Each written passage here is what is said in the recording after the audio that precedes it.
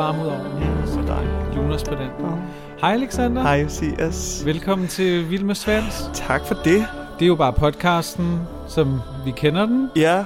Vi er her, du er der. Jeg er her, du er derovre, og vi snakker jo om, hvad der lige falder os ind af søde små ting. Ej, vi har faktisk et ret stramt program i dag. Ja.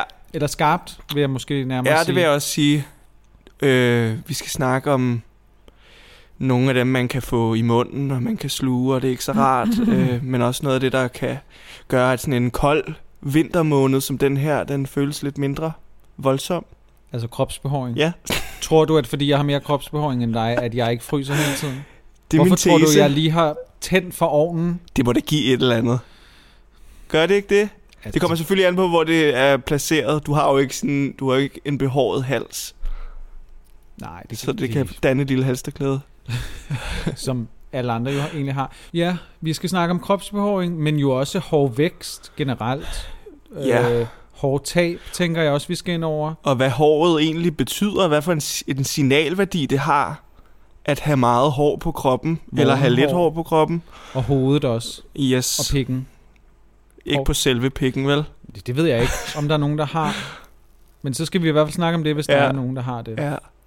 Men vi snakkede også om lige at lave at vi lige skulle tjekke ind med, hvad de laver over på den anden side af Atlanten. Ja.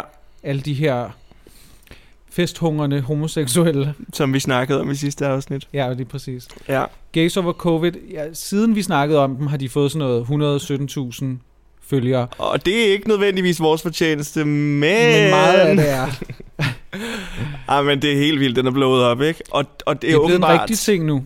Ja, og de her homsier, som er blevet eksponeret på Gays over Covid-profilen, de har taget til genmæle. Ja, de er sure nu over. De er blevet udskammet på de sociale medier over, at de bare fester og har det fint. Og nu forsøger de jo at finde ophavsmanden til den her Instagram-profil. Og der er gået lidt sport i at sige, I am gays over covid. Okay. Så jeg synes, at det her skal være en breaking. Det er os, der er gays over covid. Vi er i hvert fald homoseksuelle, og vi er over covid, men vi lever i det. Men vi lever i det, og er nødt til at rette os ind efter, hvad der nu er retningslinjer. Ja. Så på den måde er vi jo ikke over det på den front, men vi er jo alle sammen fucking trætte af det. Ja. Jeg kom til at tænke på, der er jo en partybåd, der er sunket, som var det Titanic. Det er jo 2.0. På en eller anden måde homoudgaven af Titanic, der er foregået på mange måder, så hvis vi lige skal tage med til, det må være vestkysten af Mexico, Puerto Vallarta, som er det her pensionist møder gay heaven. Jeg har været der med verdensholdet af alle steder. Ikke for hverken at feste eller have sex, men lave gymnastikopvisninger. Og du siger også det der, hvor Paradise Hotel bliver optaget, ikke? Det er det. Det er meget tæt på, det er i hvert fald på den kyststrækning, så jeg er ret sikker på, at produktionen, de holder til eller tager til Puerto Vallarta for at feste. Fordi der er meget af det. Det siger meget. Det siger meget, ikke? Så det er klientel, hvis man skal stramme det lidt op. Og så er der så rejst en masse homoseksuelle mænd, primært fra Nordamerika, til Puerto Vallarta, fordi de har åbent for det hele, og det er bare fyrt den af. Ja. Store circuit parties. Og så var de ude på en båd, så en partybåd, og så sang den sgu. Så var det et signal fra Lady Gaga, guderne eller Poseidon. Det var i hvert fald nogle interessante billeder, man kan se inde på den der Instagram-profil. Ja. Og selvfølgelig, man må ikke være hånlig, men samtidig så er det jo grunden til, at vi snakker om det, og hvorfor vi jo sådan er blevet lidt besat af det, ikke? Der er også drag race piger, der er blevet set ned til de der fester, og det er jo også en lidt usmagelig måde at udskamme hinanden på, i stedet for sådan at være sammen om et eller andet. Men samtidig så tænkte jeg også sådan, det er jo ikke fordi alle hvide mennesker i USA føler sig ramt, fordi at der er nogen, der indtager The Capitol i Washington D.C. Altså, vi har jo ikke noget med hinanden at gøre, bare fordi vi er homoseksuelle. Forstår du, hvad jeg mener? Jeg vil jo aldrig agere sådan tankeløst og bare tage til fest i Mexico. Og der er da sikkert også rigtig mange store forsamlinger af hetero-mennesker, som vælger at holde fester. Dem er der rigtig mange af. Og det, er bare, det går vi ikke lige så meget op i, fordi vi segmenterer alligevel og grupperer os lidt i det her, fordi det er jo ligesom, at hvis man, det ved jeg ikke, hvis man så noget porno, og de snakkede dansk, så ville det ramme på en anden måde. Ikke? Det ville være så lækkert. Det ville være mega lækkert. Det ville føles mere hjemligt. Og fordi vi så på en eller anden måde sådan lige grupperer os lidt i, at de er bøsser, så kan vi forholde os til en livsstil måske, hvor at vi er meget afhængige, eller har bygget meget op på at danse og feste og fyre den af. Og så kommer jeg til at tænke på noget, som bliver jeg tror jeg, et andet afsnit, når vi skal have sådan en rigtig aldersfascisme, og hvordan alder og tal og aldersforskel og sådan noget i datingliv og generelt i bøsselivet. Så kommer jeg bare til at tænke på, hvor lille et spand af liv vi har, hvor man virkelig piker som homoseksuel. Og det er nu her. Det er nu det er her, de gyldne år for os. Jamen, jeg er jo done nu, ikke? Ja, men du kan lige være lidt med. Det er igen, hvad for en rolle du vælger at indtage, ikke? Jo, men hvis vi virkelig skruerne helt ind i væggen og presser alle stereotyperne ind i gulvbrædderne, så er det jo, hvis du springer ud som 20-årig, så er du cirka done som 35-årig. Så du har 15 år, hvor du virkelig kan max ud som homoseksuel, hvor at du er i front i hvert fald. Jeg kommer bare til at tænke på, at jeg forstår jo godt det her sådan, jeg vil ikke spilde noget af mit liv, fordi jeg er blevet fortalt, at jeg har kun det her spænd i livet, som hedder, at jeg er ung nok til, at jeg stadig skal feste og fucke og alt det her. Ikke? Og der er helt klart en ting med den her aldersfrygt, eller frygt for at blive gammel, og for ikke at være spændende nok længere. Og så er det klart, hvis man føler, som alle mennesker jo gør lige nu, at livet bliver taget fra en, og at alt er sat på pause, så kan det, forestiller jeg mig, for nogle af de her mennesker, der så vælger at tage afsted, føles som så endnu vigtigere, at man udnytter den tid, hvor man er ung, og man er frisk på kødmarkedet, ikke? Jo. At holdbarhedsdatoen ikke er udløbet endnu. Og mange af os har jo ikke stoppet op de sidste 10-15 år og mærket efter, hvad var det, der gjorde os glade. Så for nogen, tænker jeg, for mig selv inklusiv, at ligge der og være sådan, fuck, jeg skal være alene med mine tanker, jeg skal være alene med min egen situation, jeg har ikke særlig mange muligheder for at glemme det ene og det andet, hvor godt det går, hvor dårligt det går. Samtidig må jeg dog sige... Det har været lidt hårdt, tror jeg, men det er på ingen måde at forsvare, hvad folk gør. Nej, fordi når jeg så kigger på nogle af de der stories og opslag, jeg kunne ikke forestille mig næsten noget værre sted at være, end midt i den der menneskemængde. Kødranden. Med pulserende teknorytmer, og altså det ligner helvede for mig. Jo, men det er helvede for os to. Det er jo på ingen måde et sted, vi vil have lyst til at være. Men party boys will be party boys. Stand by, stand back. Ej, Alexander. Det var Alexander, der sagde det. Jeg hørte det her begreb beskrevet som ableism, at man ligesom giver en fuck i, hvad andre kan, fordi jeg kan. Jeg har mulighed for at gøre det. Jeg er frisk, jeg er ung, min krop fungerer, så jeg tager afsted. Og ableism, som jeg forstår det, bliver brugt især i forhold til folk, altså sådan med disabilities, forskellige handicap, som ikke kan gøre ting.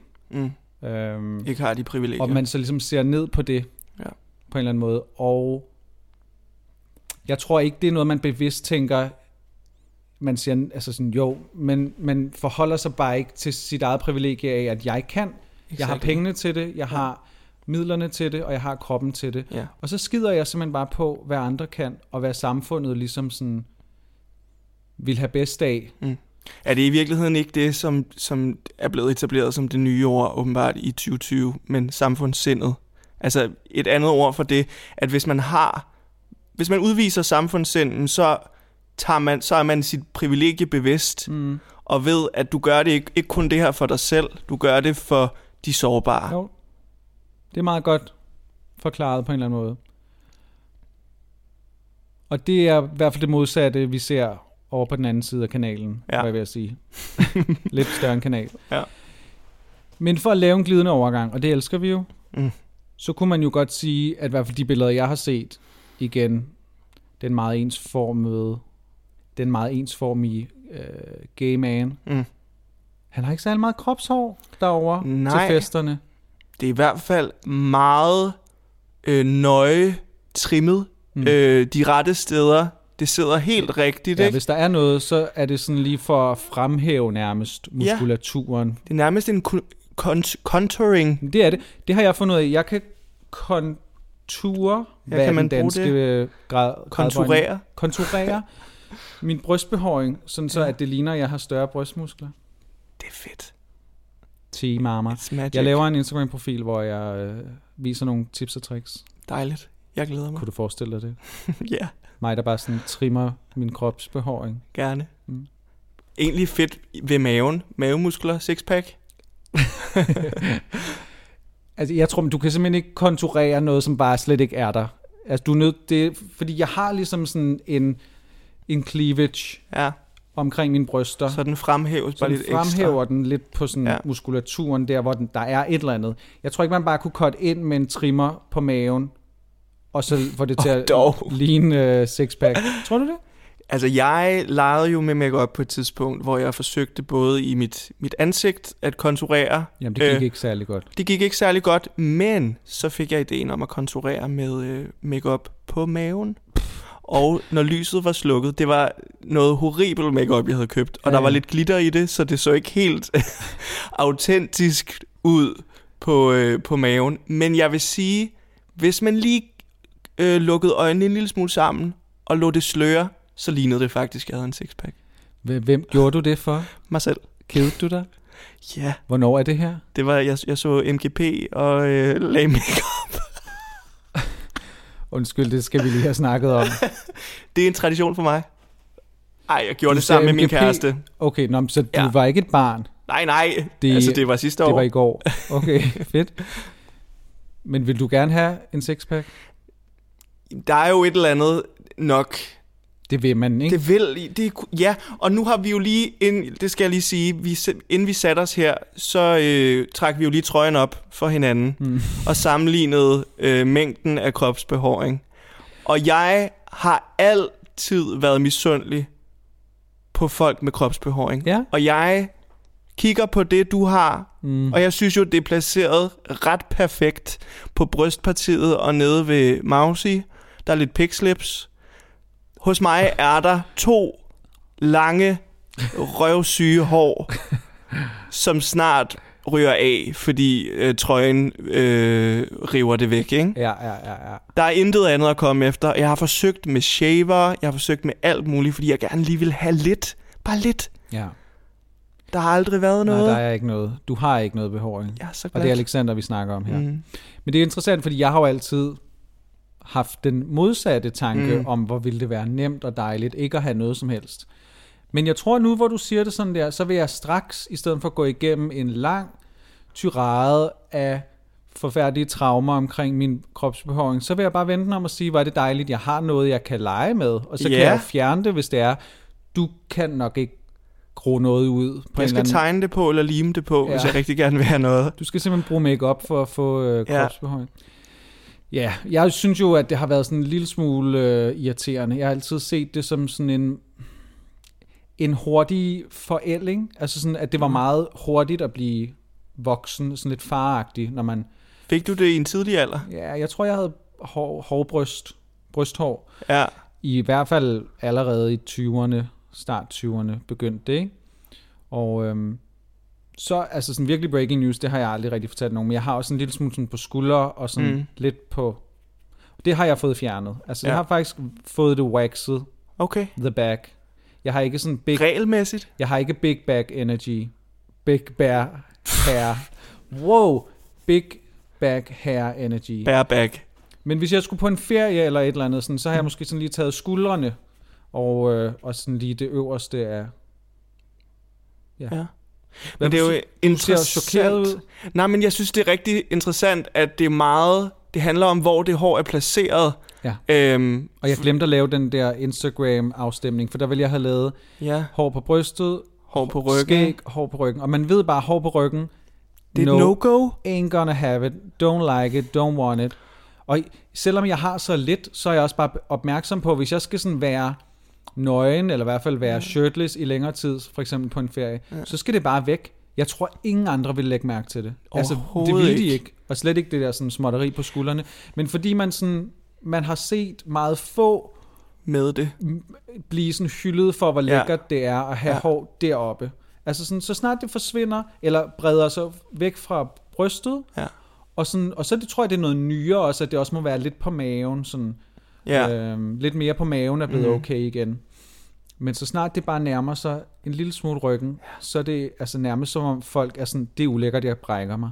Det er jo helt vildt. Og det er lidt vildt. Det skal vi måske lige stoppe med. Det slår vi et slag for, at der må godt være lidt skulderhår. Ja, hvorfor ikke?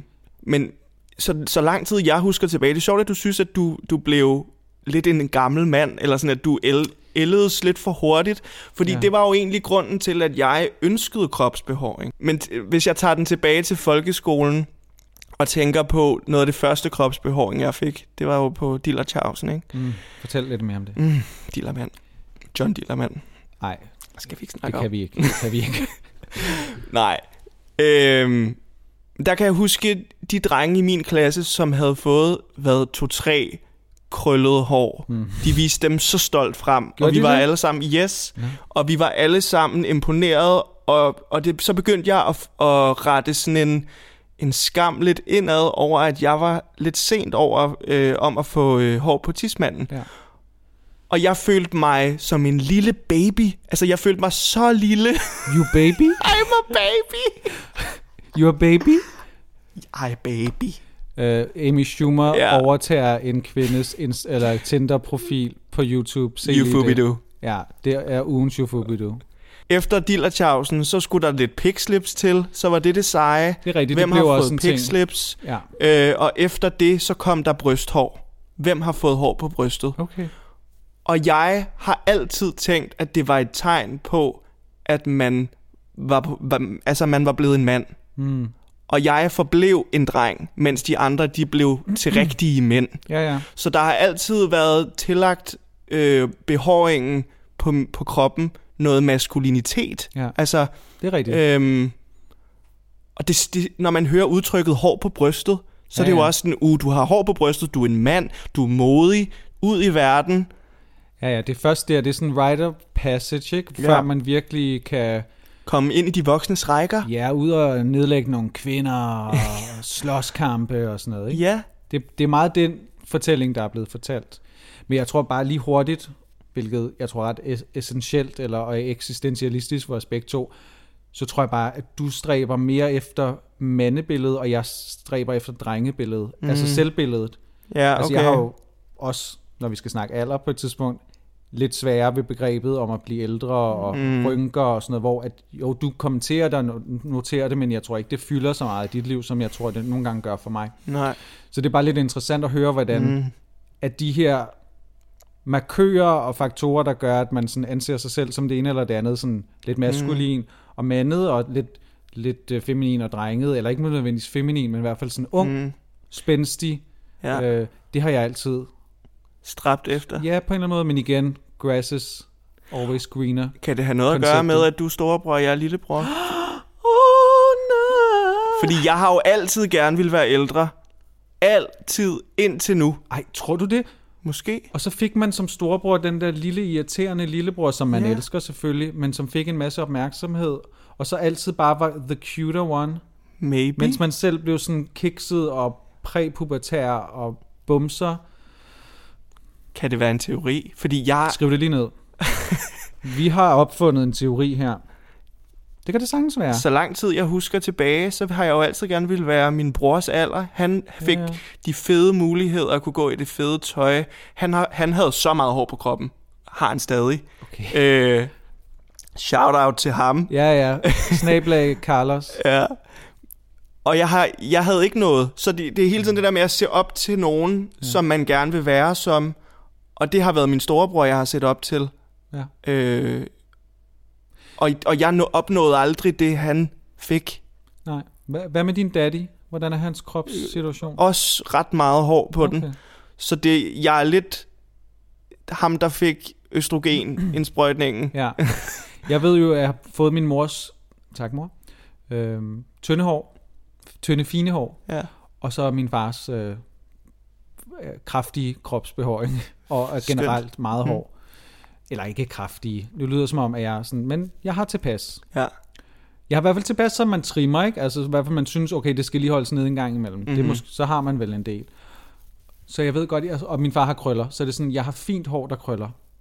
Tak for det. Altså du kan ikke bruge det sådan noget. Det er virkelig svært at arbejde med. Fint hår, der krøller, det er meget sejt. Jamen nu snakker vi også altså sådan on the top, altså mit hår. Ja. Min frisyre. Det er sådan, jeg synes det er en svær kombination. Fordi hvis dengang det var tykt i mine teenageår og krøllet, så var det sådan nogle flotte slangekrøller. Nu bliver det sådan noget en fekrølle. Jeg ved ikke. Men du kan lægge håret bedre end jeg kan. Altså mit det buer jo opad konstant. Jeg har forsøgt at lave den der frække Scarlet Pleasure pandehårsfrisyre på et tidspunkt. Kunne du ikke det? Når det var vådt, kunne jeg. Ellers så blev det til sådan en Anne Hathaway i Devil Wears Prada bangs. Okay, jeg kan ikke lige se hende for mig, men det er lang tid siden, jeg har set den film. Ja. Jamen, jeg kan til gengæld gøre ingenting med mit hår. Og så når vi kommer udenfor, og det blæser, ikke? De der fyre, som har hår, som altså selv i stiv fucking cooling, så sidder det bare. Er det ikke gelé?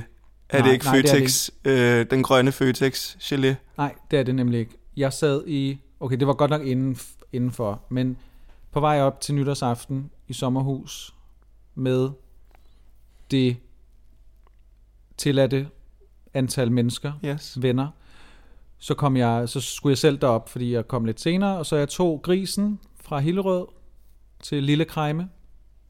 Dejlig by. Kæmpe by, eller meget lille by, men skøn by. Jeg så ikke noget, men det var en dejlig nytårsaften, og glædelig nytår. Ej, det stopper jeg.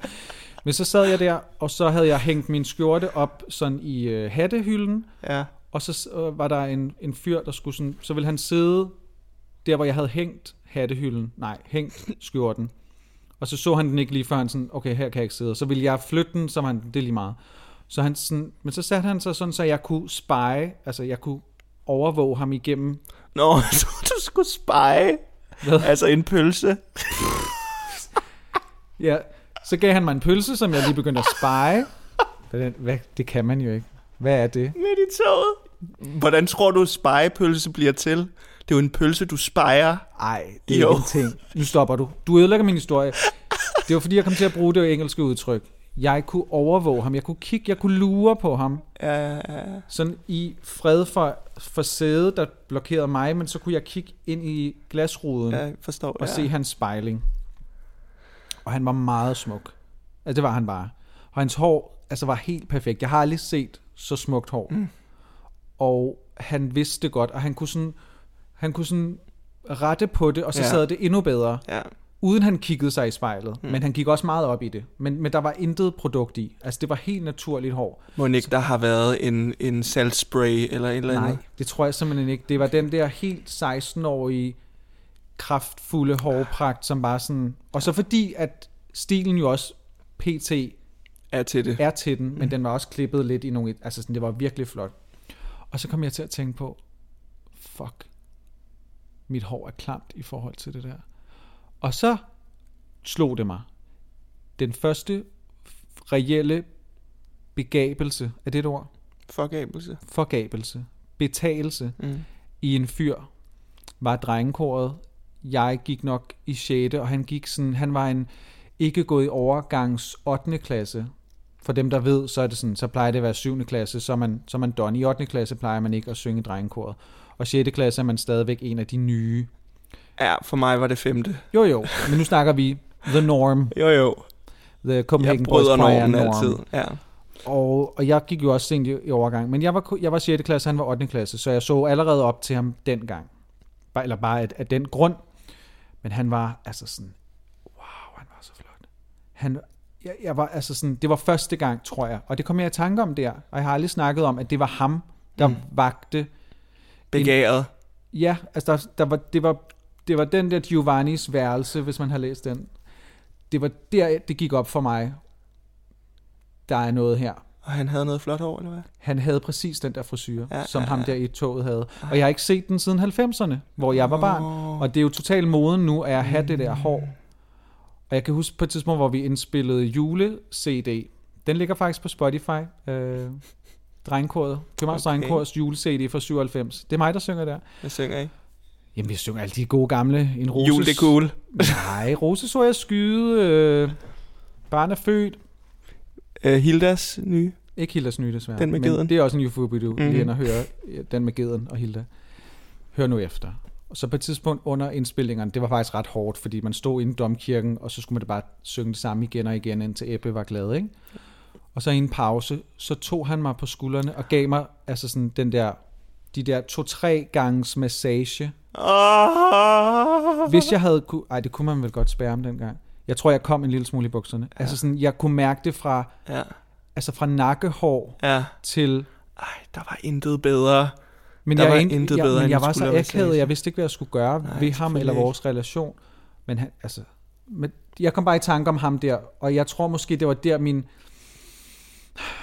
min sådan besættelse, hvis vi skal sådan kalde det med folk med flot hår. Og der sidder også bare noget power i det hår. Det er kæmpe identifikationsmarkør, og sådan, hvis du er ung, og hvis du er stærk, og hvis du er powerful, så har du lækkert, kraftigt hår. Ja, fordi det er jo også sundhed. Altså man kan se, hvis det er moist, hvis enderne ikke er spaltet, det hele bare lige er velfriseret og svejer lidt i vinden, hvis der lige kommer en lille brise. Det er ungdom, det er sundhed, og det er også rigdom på en eller anden måde. Ja, det er overskud. Og jeg har nærmest også kun datet mænd og fyre med flot hår. Altså med det modsatte hår af mig. Eller nu taler jeg mit hår meget ned. Sådan, jeg har meget hår. Jeg synes altså, du har noget meget flot hår. Men jeg ville ønske, det var lidt kraftigere, så jeg kunne sætte det på den der. Nej, det er fuldstændig ligegyldigt. Du skal bare have en wig. Jamen, jeg vil så gerne have en wig. Kan du godt få. Mande lace front wig.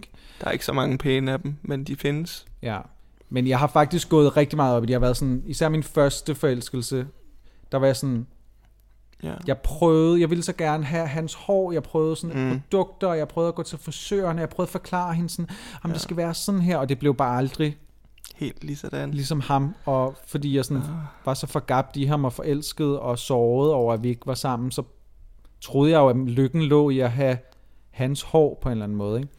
Så det er altså en smuk historie. Mener du det? Det er det da. Og jeg er kan bare godt meget bevidst om, hvor til at nogle af mine sådan, issues ligger, og de ligger jo i, at jeg tillægger det for meget værdi, ikke? Alt værdi i hele fucking verden. Altså, ingen er jo lykkelige på grund af deres hår. Nej. Det er der jo bare ikke nogen, der er. Men altså, der er jo også bare noget identitet i det, som vi snakkede om lige før. Altså, for mig var det frisyren, hvor pandehåret skulle ligge fuldstændig nede i øjnene. En emo? Ja, og lidt bobbet op bagpå. Gerne. Tokyo Hotel. Fuldstændig Tokyo Hotel. Wow. Det var det, jeg prøvede at gå efter i mange år i slutningen af folkeskolen. Var det populært i mange år? Ja. Var det det var moden. Det var det. I nogle kredse, ikke? Jo. Men jeg kan også huske, altså ham, en af de første, som jeg kyssede i ungdomshusets baghave, som både havde piercinger i halvdelen af fjæset, og så havde han den her fantastiske frisyre, og håret var bare glattet til perfektion. Og det var håret, der var magt i. Fordi man anede jo egentlig ikke, hvordan han så ud bag ved hans pandehår. Man kunne ikke se hans træk, men alle var fuldstændig forgabt i ham på grund af det her hår. Ja.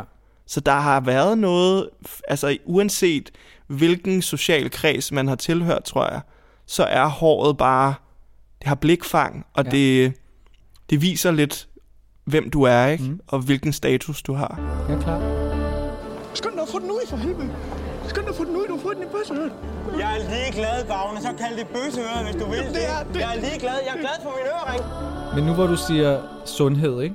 Ja. Så læste jeg en artikel, som ligesom lavede en lille timeline omkring homoseksuelle mænd og kropsbehåring. Ja, spændende. Fra 70'erne, 60'erne, 70'erne, hvor det virkelig var super lækkert og meget sådan prioriteret at have naturlig kropsbehåring.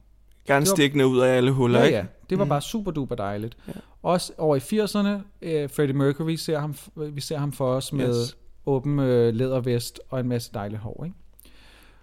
Den her artikel, og nu har jeg ikke læst videnskabelige, historiske artikler ud over den her, der lige var på sådan måske lidt et populært site, men i hvert fald var det interessant at tænke, at de mener, eller skrev, at AIDS-krisen i slut 80'erne ændrede ekstremt meget på, hvordan den homoseksuelle mands udseende generelt kom til at blive i de mange næste årtier, fordi der var ekstremt meget fokus på sygdom, at det ud som om man havde overskud på alle fronter, ikke? Økonomisk, kropsligt, mentalt. Klart. Tog sig af sig selv. Præcis. Ja. Så 90'erne blev en kropskultur, som blev steroider.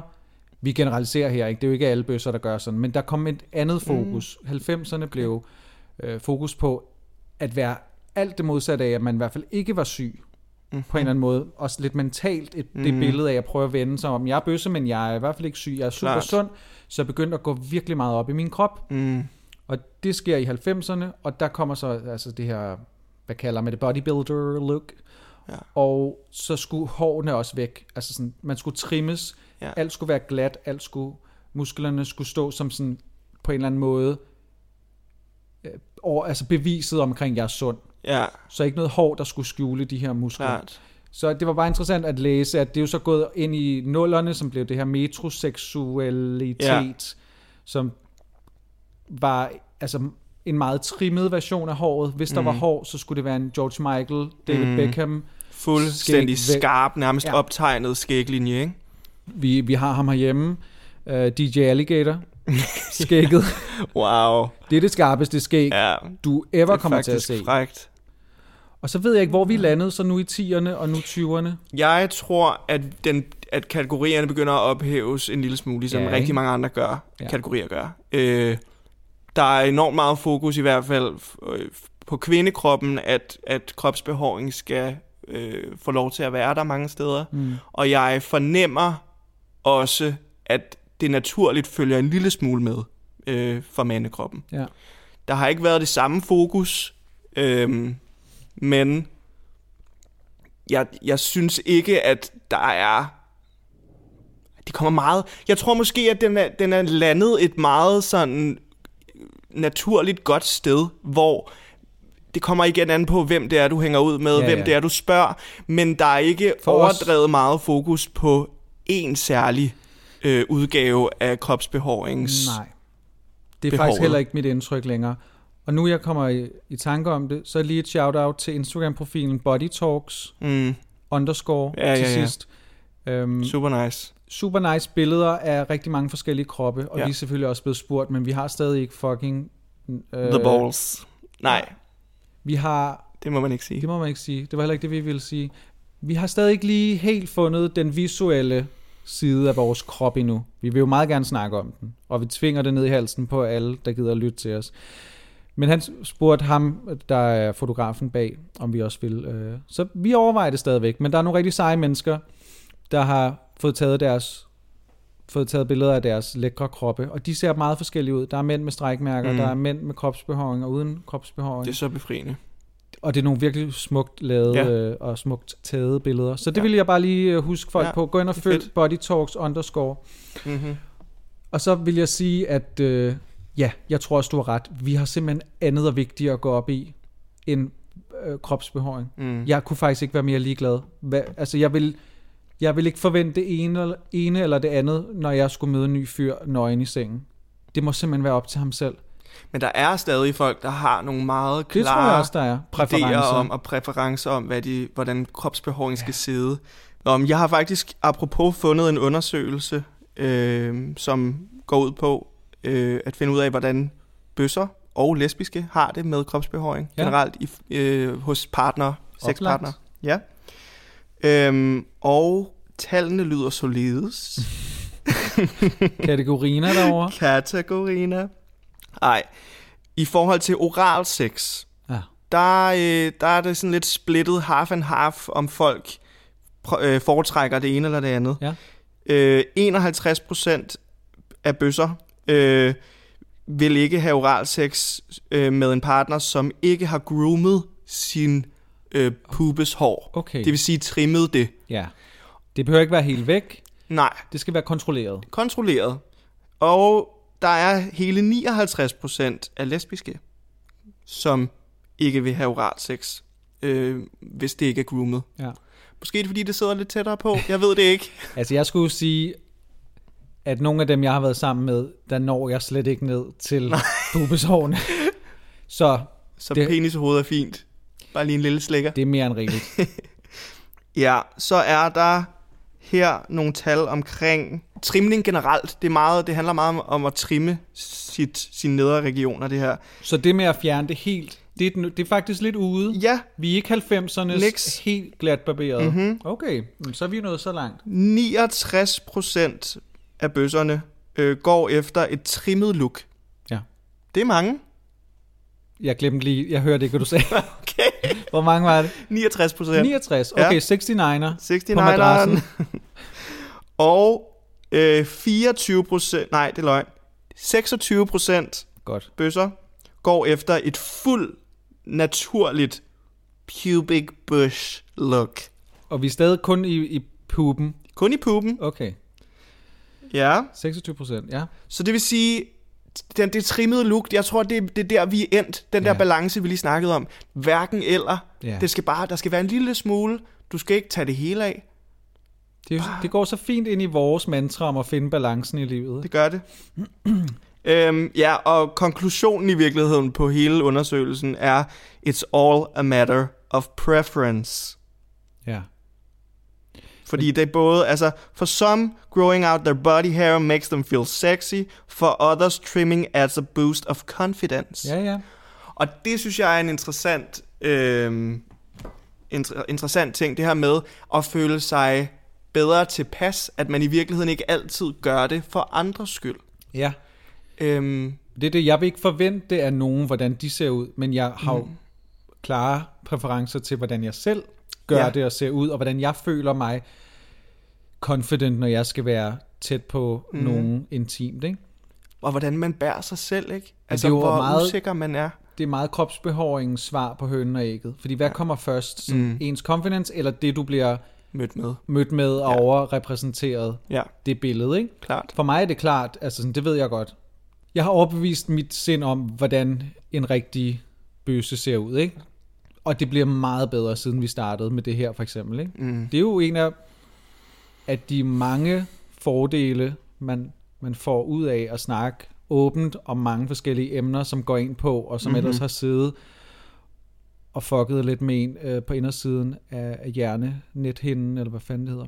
Ja. Så det er jo det har gjort det meget nemmere for mig nu at sådan acceptere, at jeg ser ud, som jeg gør, og jeg er dejlig, som jeg er. Jeg faktisk sådan føler mig ret sexet for tiden. Det er du da også. Mega.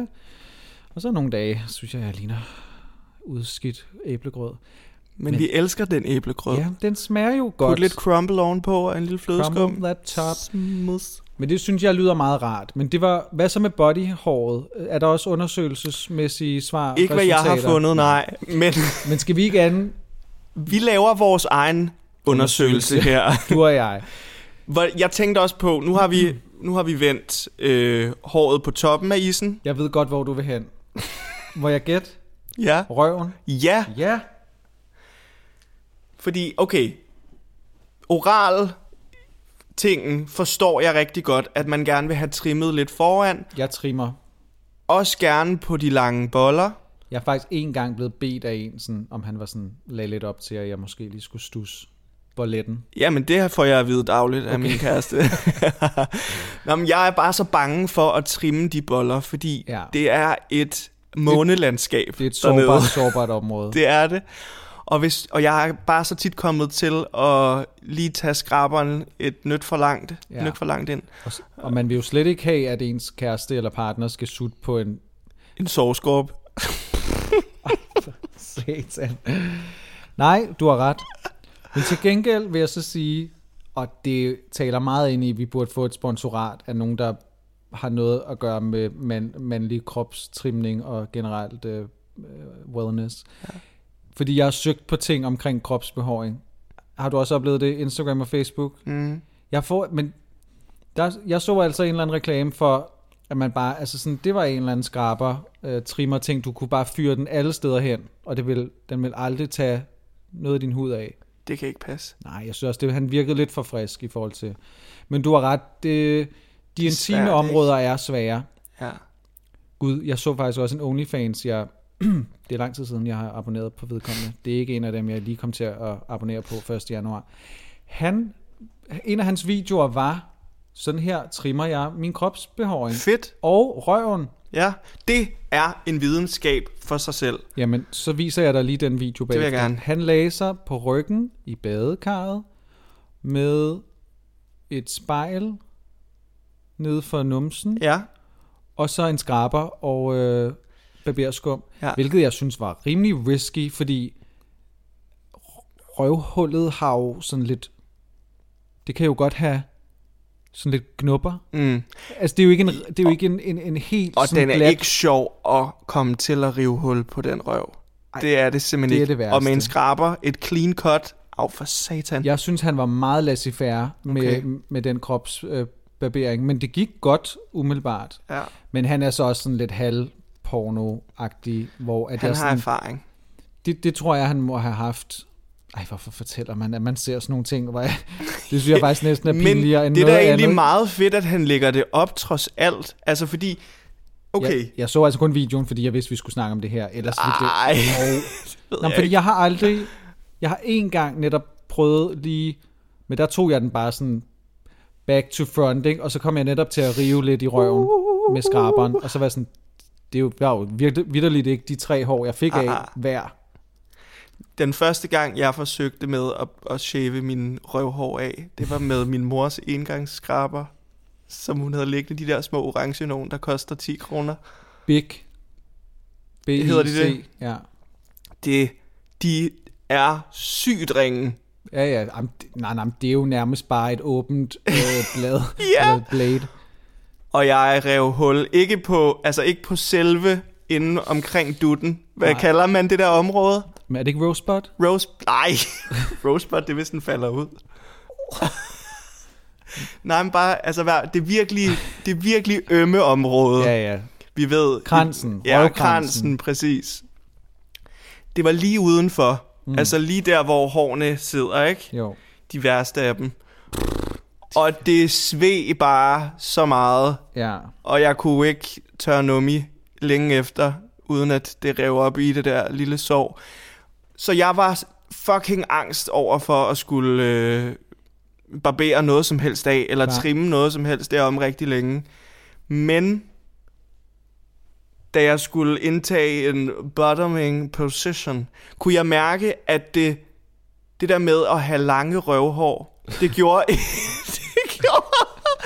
gjorde simpelthen noget ved mit headspace, og hvor klar jeg følte mig. Okay. Altså uanset hvordan man har forberedt sig i analen, så gør det et eller andet, at man ved, der hænger nogle hår ved siden af og forstyrrer. Jamen det gør de jo ikke. Det ved jeg godt, men det er med det mentale, den mentale følelse, jeg havde der. Ja. Så der forsøgte jeg igen med en skægtrimmer. Ja. Skægpest. Den har så meget skægpest. Jeg ved det godt. Fy for helvede. Jeg fik skægpest i røven. Jamen, og bagefter i hovedet.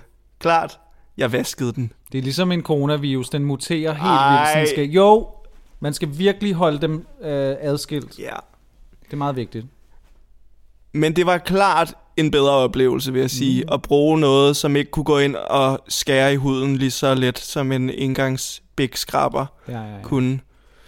Men altså, jeg har ikke fundet den perfekte opskrift på, hvordan... hvad konklusionen af den lange historie var. Jeg fik krampe i benene og i armene, at jeg skulle sidde over det der spejl og komme til. Og så fik jeg jo heller ikke alle hårene med, så der sad sådan en lille dusk for oven, som jeg ikke kunne nå.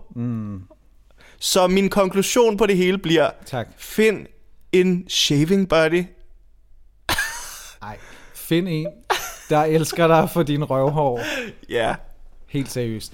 Det er okay, jeg har ikke noget problem med røvhår. Nej. Og jeg forstår godt det der med, hvis du føler dig mere komfortabel, og du føler dig mere klar, og du sådan skal indtage den her position på en anden måde, end måske jeg skal.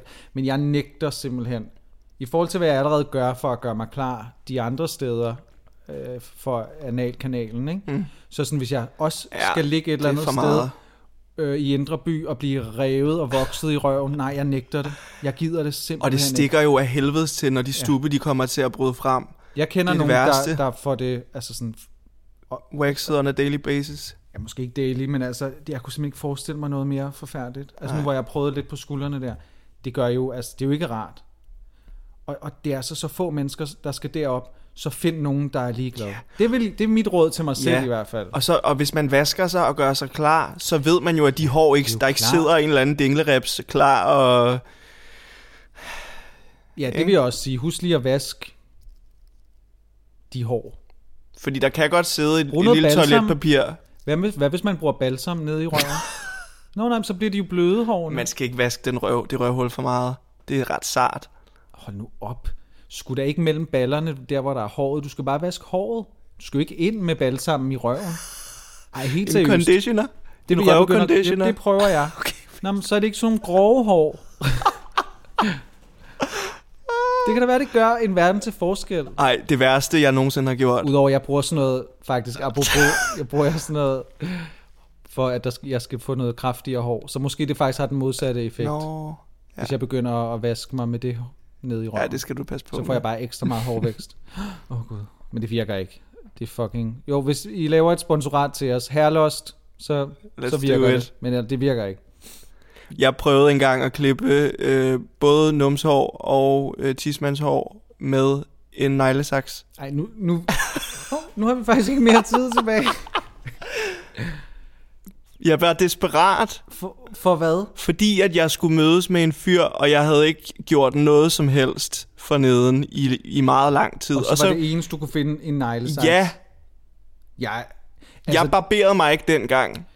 Altså sådan en, der ligner en saks, eller den klassiske... Den klassiske neglesaks. Ikke 3-1'eren. Men hvad så? Altså, du ved, den ligner en saks. Ja, Okay, så ikke den klassiske 3-1'er. Nej. Okay, det var det, jeg så for mig. Det er jo vanvittigt.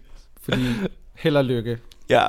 Så kunne du lige så godt bare bide dem ud selv. Men det rev i hårene, fordi de var så... Den er simpelthen ikke lavet til hår.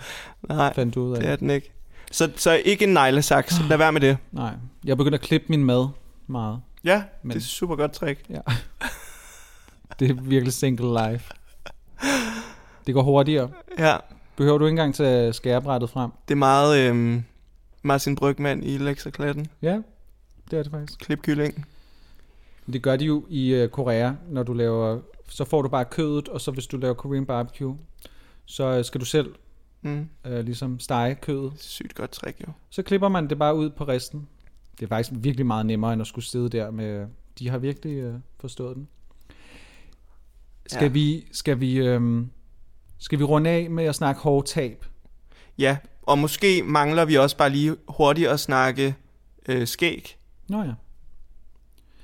Fordi, og det ligger måske i forlængelse af en snak om hårtab. Eller hårtab kan ligge i forlængelse af det her, fordi... Ja, det er jo tit, hvis man taber det på toppen, så har man en kæmpe bush om munden. Mundkussen, ikke? Jo. Ej, det ved jeg. Måske det er heller ikke 2021. Det tror jeg heller ikke, det er. Men hvis jeg skal tage den tilbage igen til det, jeg startede med at snakke om, at jeg følte, at kropsbehåring var et maskulinitetstegn, så er min skægvækst i den grad også på en eller anden måde et tegn på, at jeg er et voksent menneske for mig. Fordi når jeg en gang imellem har trimmet helt ned, eller har glemt, at den står på 1 mm, min trimmer, så jeg nærmest ikke har noget skæg tilbage, så føler jeg mig simpelthen så nøgen, for det første, og jeg føler mig som en lille dreng, når jeg kigger i spejlet. Ja. Og det er jo helt åndssvagt, at jeg tillægger det så meget værdi, mit skæg. Jeg tillægger det jo det samme værdi, bare modsat. Så jeg elsker det der med at have været doven og lige fået alt for meget skæg, synes jeg, i forhold til, hvad jeg bryder mig om. Og så komme ud og være helt glat i ansigtet. Og så er jeg sådan, gud, hvor ser jeg ung ud igen. Ja. Så det er jo åndssvagt. Men jeg har den modsatte, ja. Jeg går efter det modne look, tror jeg. Ja. Og jeg kan godt lide, hvordan skægget, det markerer mit ansigt. Det er mest det, fordi de bløde træk har jeg altid været en lille smule bange for en eller anden grund. Du har ikke bløde træk. Ej, jeg har bløde godt. Træk. Men det er det, jeg har forsøgt at komme væk fra. Jeg har ingen træk. Jeg er det eneste menneske i verden uden ansigtstræk. Nu stopper du. Nej, det er rigtigt. Nu hvor jeg ikke har noget hår på kroppen ellers, nærmest kun i røven og på tistrollen, så er det eneste sted, hvor jeg rigtig kan lade det gro. Let it grow, let it grow. Can't hold it back anymore. Det er fordi vi sidder ret langt fra hinanden, så jeg kunne ikke lige finde din. Det var fint. Find the note. Men det er måske derfor, at jeg tillægger det endnu mere værdi. Ja. Så hvis jeg havde en lille smule her, så ville jeg ikke være så... Men kæft, hvor er det bare skrøbelig maskulinitet, var. Jeg er underlagt. Ja. Amen. Jo, kom over dig selv. Jo, måske lidt. Nej, nu snakker vi bare åbent, men det er måske det, vi ender med at tage videre på det afsnit. Give a fucking break. Ja. Slap nu af. Trim, stus, gør hvad klip, satan du har lyst til. Bare lad være med at gøre det med en neglesaks, uanset hvor du gør det. Jamen, det tager jeg virkelig med mig videre, fordi det havde jeg ellers overvejet, var fremtiden. Jamen, det er jo åndssvagt. Og det samme for mig, det her med, jeg tror ikke, det er så meget det der maskulinitetsbegreb, som sagt, men mere det her sådan frygten for at have en udløbsdato for, hvornår man har den der ungdomsstatus, og hvor man sådan stadigvæk er sådan young and fresh and cool and hip. Yeah. Det er meget mere det, der fucker mig en gang imellem. Jeg aftalte med nogle fyre på verdensholdet, at vi skulle lade vores skæg gro hele december, da vi var ude at rejse, og det blev så december, Santa Challenge, tror jeg vi kaldte det. Ja. Så det er første gang, jeg har i mit liv altså sådan groet mit skæg ud. Måske vi kan lægge et billede op af det. Jeg synes, det så super dejligt ud. Det er den værste oplevelse i hele mit liv. Ja. Det er det selvfølgelig ikke, for igen, det er jo bitte små hår. Det kløede helt vildt, og det stak i meget lang tid, indtil det netop kom ud til en længde, hvor at det var sådan lidt mere blødt, og bare sådan lidt sad der som skæg. Men jeg kunne ikke forlige mig med billedet, jeg så. Jeg kunne godt se på nogle billeder og være sådan, okay, det ser ret mandet ud, men jeg var sådan, jeg kunne ikke forholde mig til at se gammel ud, eller at se ældre ud på den måde. Så da jeg fik taget det af igen, var jeg sådan, okay, det her er mig. Det er sådan, jeg ser mig selv. Og trives bedst. Men det handler jo igen om, hvordan trives du bedst? Ja. Hvordan har du det bedst? Ja. Ikke hvordan andre de ser på dig. Og så tror jeg også, at vi skal tænke, at skæg og kropsbehåring og whatever, det er en mulighed for os til at kunne performe noget nyt hver dag. Altså hvis du en eller anden dag har lyst til at tage skægget af og være lidt have et nyt look, så leg med det. Fordi der er jo ikke mange ting, man kan gøre umiddelbart, medmindre at man putter en masse spændende beklædningsgenstande på. Men med det, der bare vokser naturligt ud af kroppen, der kan vi også gøre nogle sjove ting. Altså vi kan lege med skægget, vi kan krølle det, vi kan have mustache, hvis vi vil prøve det af. Jamen det kan da godt være. Jeg skal prøve noget. Jeg tror, man skal lege lidt mere med det. Og jeg vil gerne, jeg giver mig selv en udfordring, at jeg skal tage mit skæg af. Helt. Snart, faktisk. Okay. Og prøve at forlige mig med, hvordan mit ansigt ser ud uden skæg. Fordi jeg kan slet ikke holde ud og se billeder af mig, da jeg ikke havde skæg. Jeg synes, du var så smuk. Altså, det synes jeg stadig, du er, men det forstår jeg jo slet ikke. Men det er jo sjovt, når de få gange, jeg har set dig sådan trimmet helt ned, skæg-wise, så er det sådan, det ser anderledes ud. Det gør det jo. Altså, fordi jeg er blevet vant til at se dig med skæg i så mange år. Ja. Jeg tror også, altså, lad være med at give det så meget, altså tillægge det så meget værdi, det er måske lidt fjollet. Og så se det som en mulighed for at lege lidt, frem for at det bare bliver sådan den ugenlige af og på, så gror det ud som sådan den her evindelige pestilens. Ja. Så se det som sådan, når man, nu skal det af på en anden måde, eller det skal... Lad mig eksperimentere lidt med det. Ja, jeg ved ikke, jeg kan ikke lige se det for mig, men jeg må lige gå i... må lige tænke lidt over det. Fordi der er klart meget identitet i skæg, men der er også virkelig meget, som vi snakker om, identitet i håret. Og når det så går på retræte, og hårgrænsen siger au revoir, det tror jeg er rigtig svært for mange mænd. Det ved jeg kender nogen, der har haft svært ved det. Og jeg har det selv svært ved det. Jeg har haft en periode sidste år, hvor jeg sådan var overbevist om, at jeg var ved at tabe mit hår lidt. Ja. Og tror, jeg har haft nogle stressperioder, hvor at det ikke har været så sundt for mit hår. Og jeg synes, det måske er tilbage, fordi jeg har det godt, og jeg lever sundt og sådan noget. Men jeg har det samme hår, som jeg havde for 10-12 år siden. Fuldstændig. Jeg troede, jeg fik bare sådan en overbevisning om, nu var det nu. Man hører tit 35 omkring der, så mister du mange sit hår. Så jeg kunne mærke, okay, at jeg skulle sådan lige clutch my pearls og være sådan, okay, nu skal jeg lige være klar til det her kæmpe skift, føltes det som i livet, hvis jeg lige pludselig skulle være en skaldet mand, eller være en med ekstra høje tændinger, altså i forhold til, hvad jeg allerede har. Så der var jeg faktisk meget, altså jeg har undersøgt markedet for hårtransplantationer. Der er mange, som vælger at få det. Ja, og det der er sådan, og det jeg synes er sværest ved det lige nu er, at jeg faktisk har fået, altså nu synes jeg egentlig, jeg har hår, og det er bare lidt svært at sætte sig, og jeg tror, det ville være meget nemmere, hvis jeg fik en lavere hårgrænse, altså så ville det også give noget ungdommeligt til mig, og alle de her tanker og sådan noget. Det er faktisk ekstremt intimt at snakke om det her for mig. Men nu gør jeg det bare. Men jeg har også lidt lagt det på hylden, men samtidig irriterer det mig virkelig bare meget, at det er en mulighed. Så det er en dyr mulighed, og det er måske også... En smertefuld mulighed. Yep. Men det er en mulighed. Og den har jeg svært ved at lægge helt på hylden. Så jeg tror lige, jeg giver mig selv nogle år, og hvis jeg ikke sådan kan lægge det helt på hylden, så kunne jeg altså godt finde på at gøre det. Også fordi så bliver det lidt sådan en ting, jamen, så det er ikke fordi, jeg prøver at... Jeg prøver på en eller anden måde ikke at komme tilbage til noget, der var. Jeg har bare aldrig haft den lave hårgrænse. Jeg har altid haft de høje tændinger. Og det ville give mig netop nogle flere muligheder at lege med mit hår. Hvis min hårgrænse var lidt længere, så kunne jeg have sådan en buzzcut, føler jeg selv. Det kunne måske sådan få lov til at gro ud på en anden måde. Nu gror jeg det sådan ret langt, sådan så at jeg kan få det lidt ned i panden og skjule mine høje tændinger. Og det er det eneste, sådan, mit hårliv går ud på pt. Og det er jo røvsygt. Og så når jeg alligevel skal ud og ved, det blæser, så tager jeg kasket på. Ja. Så jeg har ikke særlig meget sådan nydelse ud af det hår, jeg har, selvom jeg har meget hår. Og det er derfor, jeg tænker sådan, skulle du lige spare op til det der, og så få lige sat nogle hår fra nakken om i forhovedet. Jeg forstår rigtig godt dine tanker om det, men jeg er bare så stor modstander af at gøre det. Og jeg kan jo sagtens sidde her og kloge mig på det her område, men jeg har jo en del hår på hovedet lige nu.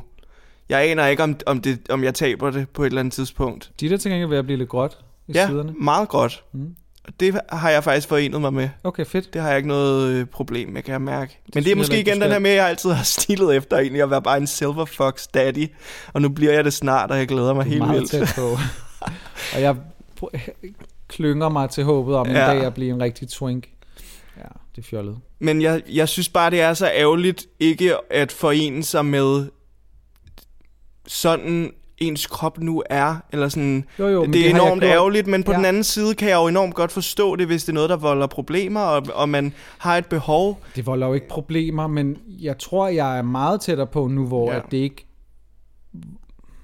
det volder ikke problemer faktisk, så det er jo godt, jeg har jo så meget, hvis jeg lige må rose mig selv, selvindsigt, og tænker så meget over alle ting, at jeg ved, don't ever do it, med en dårlig psyke og med et dårligt selvværd, så skal du aldrig gøre sådan nogle ting. Men nu har jeg det faktisk rigtig godt, og jeg tænker stadig på det. Så er sådan, hvorfor the fuck ikke? Yeah. Hvorfor ikke give dig selv den mulighed? Du siger selv leg med det, og jeg ved ikke sådan rigtig, hvad jeg skal lege med, for jeg synes, jeg har prøvet alt, og jeg har købt alle produkter, og hårgeléer og sådan noget. Det er bare pisse svært at sætte mit hår, synes jeg. Sådan, så jeg føler mig komfortabel med det. Så det er lidt det er jo lidt 30'ernes udgave af hårgeléen nede fra Netto, ikke? Det er det, vi kan nu. Jeg har økonomien til det måske en dag, så hvorfor ikke? Så jeg forstår det godt, men jeg har forlignet mig med mange ting. Altså jeg får for eksempel aldrig en sixpack, det ved jeg godt. Altså, og jeg træner meget og sådan noget, men det gør jeg nok bare ikke. I hvert fald ikke sådan, så at jeg har tid, overskud og livslyst nok til at arbejde for at få den sixpack. Så er der masser af ting, jeg har givet op på, eller sagt, sådan er det bare. Jeg ser ud, som jeg gør. Men jeg er nok den af os to, der kommer til at blive stukket mest i, og nok også sådan forladet. Det ved jeg ikke helt endnu. Men jeg tænker stadigvæk, hvis jeg kan finde kombinationen af, at det er fordi, at jeg kan og har lyst, og for at optimere mig selv, og blive... jeg synes, den er svær, for jeg ved jo godt... Det er også bare svært, Fordi jeg synes, du ser så fucking skøn ud. Og jeg... Sødt face, du laver nu. Tak. Nej, men jeg synes bare, det er jeg er meget så smuk. pisse fucking ærgerligt ikke at sætte pris på det hår, du har, fordi hvem ellers har det her lækre? Præcis, og hvem siger, at det er en hårgrænse, der sidder 2 centimeter lavere, at det er lykken, og at det er TikTok, det fedeste. Jo. Præcis. Det siger Instagram. Men hvorfor skal de have lov til at fortælle, at det er der, den skal sidde? Ja. Men det er også, nu kan jeg også tale mere om det, fordi at jeg godt ved det her. Og for jeg synes jo, det er lige så latterligt. Jeg ved bare også, det er nogle tanker, jeg har en gang imellem. Ja. Det er ikke noget, der hæmmer mig og har trukket mig ned under gulvbrædderne, så jeg sådan ligger og græder over hovedet. Jeg ved bare, at det er noget af det, jeg har haft sværest ved gennem årene at let it go. Fordi det kan ikke bare let grow. Altså, jeg kan ikke bare gro det, som jeg vil, vel? Så jeg er helt enig med dig. Det er nogle andre, der dikterer, hvordan vi tror, vi skal se ud. Og det er rigtig svært, når man så ikke er et af de der 1%, som ser sådan der ud. Og så er det svært at vide, om man netop gør det for sig selv, fordi man kan mærke, det ville være så fedt, at jeg netop kunne lege med en hel masse forskellige frisyrer, fordi det savner jeg bare kun. Ja. Eller om det er fordi, at man gerne vil leve op til et ideal, som andre har påduttet en. Trust and believe, det er der, jeg også selv er. Og det er den bevidsthed, jeg har, så jeg ved godt, at jeg skal have fundet klart, hvilken banehalvdel jeg ligger på i forhold til det, før jeg tager den beslutning om at gøre det eventuelt. Ja. Men hvis der ikke var en mulighed for at gøre det, så ville jeg måske aldrig have tænkt over det. Det er også lidt klart. Det, der er irriterende, ikke? Ja. Altså, der er de her ting. Okay, jeg ved, jeg kan ikke blive højere. Med mindre, at du får strukket dine ben. Kan man ikke er det nye? Det har jeg hørt. Men man kan godt gøre noget ved, for eksempel, sin jawline. Men jeg har ikke lyst til at få stukket så meget ind. Jeg tror faktisk ikke, jeg har lyst til at få stukket noget ind. Nej. Også når man hører vaccinen der, ikke? Moderna. Jamen, jeg tror ikke kun, det var Moderna. Er det med alle? Jeg tror, det med alle. Ja. For den vil jo eliminere fremmede legemer i din krop. Så der det er derfor... så mange drag queens og reality-deltagere, der har fået et problem. Shady. Nå, men det er da Jana. Okay. Nu tror jeg, at du drag-approprierer kulturen en lille smule, men det er vi jo kendt for. Jeg synes, det har været en vidunderlig snak, og jeg føler mig allerede lettet og...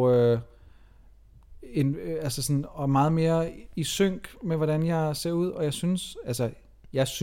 ved godt, jeg ser godt ud, men jeg synes det bare ikke alle dage. Nej, og det skal der også være plads til, at man kan vågne op og tænke, hvem fanden er det her woodland creature monster tilbage i seng? Og så kommer man ud af døren alligevel, og så bliver det en god dag. Det skal man jo. Men jeg har bare ikke rigtig været ud af døren i nærmest siden marts, på grund af min jobsituation. Jeg lufter dig en gang imellem. Ja, jeg lufter dig. Jeg lufter dig sådan socialt. Ja. Men du bliver luftet. Nej, det er ligegyldigt. Ja. Det er da oftest mig, der siger, skal vi ikke gå en tur? Ja. Det er da mig. Tag den, bitch. Så det, var det ikke bare det? Vi kan vel ikke rigtig spille lad det mere gro, på den? lad det sno. Ja, og hvis du ikke har det, så fucking... fedt. Det er også dejligt at være... Altså, skaldede mænd ser også dejligt skønne ud. Jeg ser på mange, som ikke har... Altså, som har endnu mindre hår og højere hårgrænser end mig. Og der tænker jeg jo ikke over det. Nej, jeg vil aldrig tænke andre være sådan... Nå, det er grimt, eller det er... Og især dem, der så faktisk fører sig frem med den lave hår. Altså sådan med low hairline energy... Det er det nye, har jeg fundet på. Hvis man fører sig frem i livet, som om, at man er den lækreste, eller ikke, det er for sådan en underlig præmis at skulle møde livet på, men at man hviler i sig selv, er måske et rart udtryk. Det er jo fucking det handler om. Så er det så fucking frækt, ligegyldigt, hvordan du ser ud. Den der energi er bare så fucking dejlig. Og det er den, vi skal finde. Og det er 21, der finder vi den energi fuldt ud, og hver dag. Og jeg helst hver dag. Og hvis den ikke er... så finder vi den i løbet af dagen. Ja. Okay. Den skal lige komme til os hver dag, fordi ellers er det fandme spild af dag. Du har sgu da ret. Hold kæft, hvor har vi spildt mange dage. Og ikke kun i 2020 på grund af corona, men også igennem altså hele voksenlivet på grund af fucking ligegyldige ting som hår og hårvækst og strækmærker og brystvorter og altså for helvede. Yeah. Halleluja. Hallelujah to the world and to the you. Nu holder vi nytårskur. Ja, vi skal drikke drinks. Drikke drinks. En lille privatfest. For to. Tak fordi I lyttede med på denne dejlige snak. Ha' det så dejligt. Ha' det godt. Og held og lykke med 21. Ja, vi snakkes ved, ikke? Jo, vi snakkes ved. Vi tager lige hinanden i hånden. Ja, vi er med jer hele vejen igennem 21, som vi har været de sidste 2-3 år nu. Så det bliver dejligt. Det skal nok gå alt sammen. Ha' en dejlig dag. Das ran. Das ran, Musse. Tænk, det var det eneste, der blev en ting fra det. Jeg husker ikke andet.